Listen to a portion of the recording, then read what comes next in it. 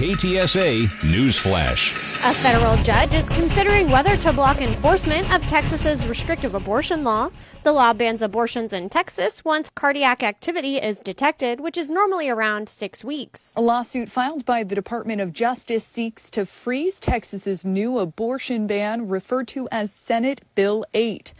U.S. District Judge Robert Pittman pressed lawyers today for the state of Texas during a court hearing, asking about the very unusual design and legality of the abortion ban that makes zero exceptions for rape or incest.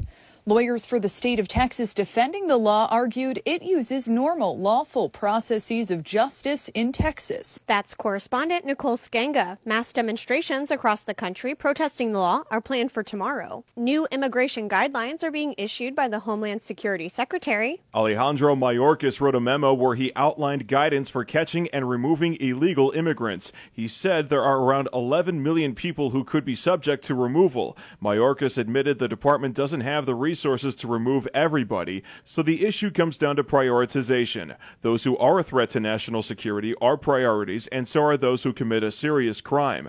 However, Mayorkas said the fact that somebody is an illegal immigrant shouldn't solely be the basis for their removal. That's correspondent Matt Mattinson. Texas Democrats are voicing their opposition to the state's first proposed redistricting map. The Texas Tribune reports the map drawn by Republican Representative Todd Hunter adds 6 more districts where white residents are the majority of eligible voters, while Hispanic and black majority districts would each drop by 3. The new map would also widen the gap in districts won by former President Trump and President Biden last year in favor of the GOP. El Paso Representative Lena Ortega called the proposed map a direct attack on the border community.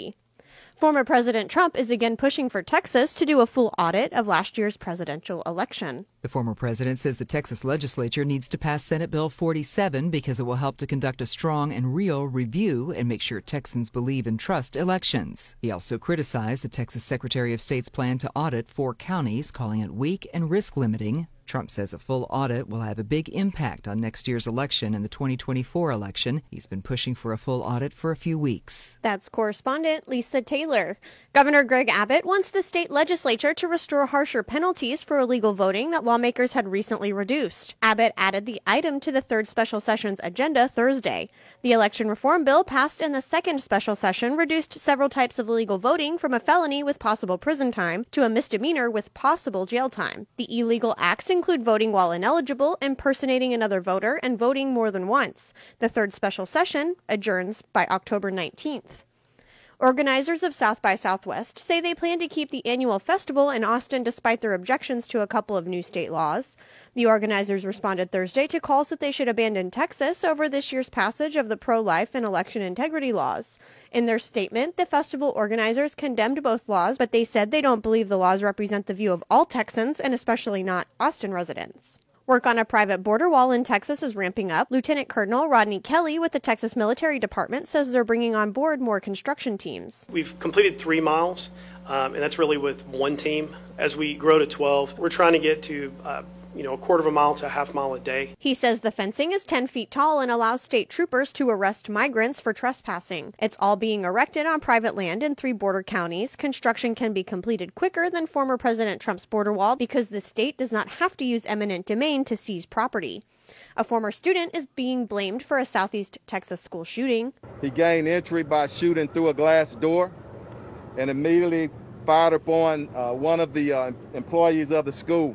Houston Police Troy Finner says the 25-year-old was armed with a rifle when he shot the Yes Prep Southwest Secondary administrator in the back late this morning. The administrator is hospitalized in serious condition and undergoing emergency surgery. The suspect surrendered when officers arrived, and there's no word on a potential motive. One person is under arrest in connection with the kidnapping of a jogger. San Antonio police say Brandon Garcia forced a woman to get into his vehicle on Mulberry and Avenue A, took her to an apartment, and then sexually assaulted her Monday. Officers say they were able to track the 29-year-old down yesterday because surveillance footage pointed officials in the right direction.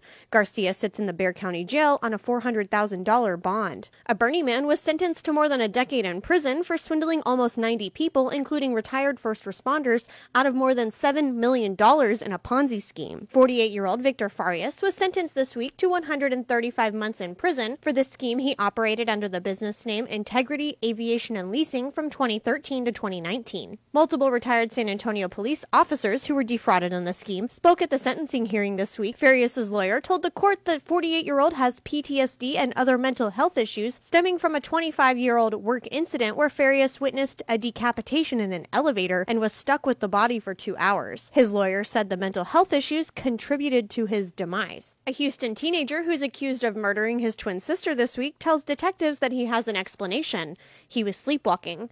Correspondent Jim Ryan says it's a defense that's rarely used and seldom successful. Homicidal sleepwalking is not unheard of. South Texas College of Law professor Kenneth Williams says that 17-year-old Benjamin Elliott would have to make a convincing case about his relationship with Megan Elliott. If he had, for instance, no motive to kill his sister, they got along pretty well. He would also need to show some kind of medical issue. If there's a history of him sleepwalking, that would also help. Meanwhile, Benjamin Elliott is held on a $100,000 bond and charged with murder. A man is dead after being shot by a Bexar County Sheriff's deputy earlier this week. Sheriff Javier Salazar says they were tracking the 39-year-old who was harassing customers at a convenience store on the west side of the city. It appears there was some sort of a struggle, and one of the deputies fired a shot at the suspect vehicle. The suspect was struck once in the left side. A nearby resident posted on social media a video of the man dragging the deputy with his car after he was shot.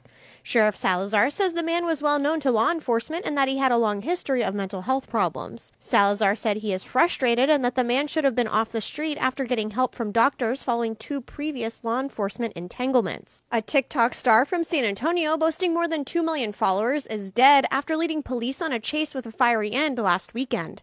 19-year-old Gabriel Salazar, known online as Gabe Not Babe, reportedly fled from Crystal City police officers who attempted to pull him over. The Zavala County Sheriff's Office said during the chase that Salazar reportedly lost control of his car, hit several trees before rolling over and catching on fire. Salazar and 3 passengers were all killed, and officials said the 3 passengers were illegal immigrants Salazar had picked up from Mexico. San Antonio Water System and CPS Energy will resume cutting off service to non-paying customers this month. Both utilities temporarily discontinued service disconnections in March of 2020 because of the pandemic, and there are now tens of thousands of past due customer accounts.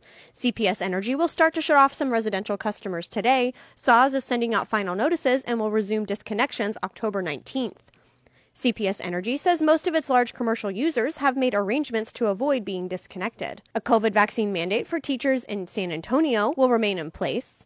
A judge denied the state's request for a temporary injunction against San Antonio ISD. In her ruling, the judge wrote that the state failed to provide evidence that a vaccine mandate led to imminent harm. The state's lawyers say they will appeal the decision to the 4th Court of Appeals.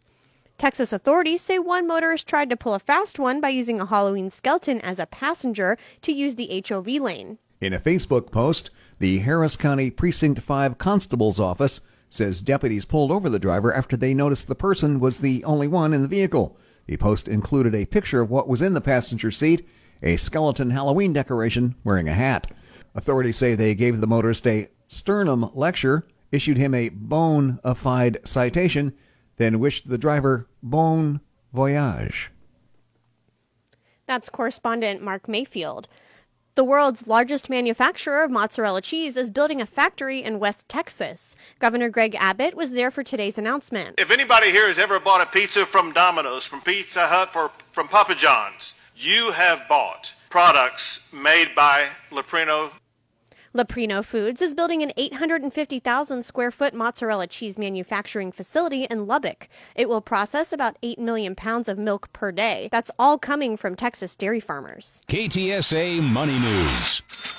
September was a rough month for the stock market, but Wall Street rallied higher as the 4th quarter got underway, with Merck stock getting a big boost after announcing that it's going to seek emergency approval for its COVID-19 antiviral pill. Merck's news lifted a broad swath of travel stocks today. The Dow soared higher by 482 points to 34,326. The Nasdaq gained 118 points to 14,566, snapping a 5-session losing streak. and the S&P gained 49 points to 43.57. Jason Brooks, CBS News.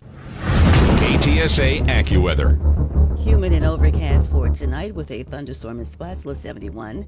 Humid and mostly cloudy for tomorrow with a few showers and a thunderstorm, high 84. For Sunday, cloudy, less humid in the afternoon, high 88. I'm Cheryl Golden with your KTSA Stevens Roofing AccuWeather forecast. And I'm Katie Barber. Good news around the clock at News Talk 550 KTSA and FM 1071. And news anytime online at ktsa.com.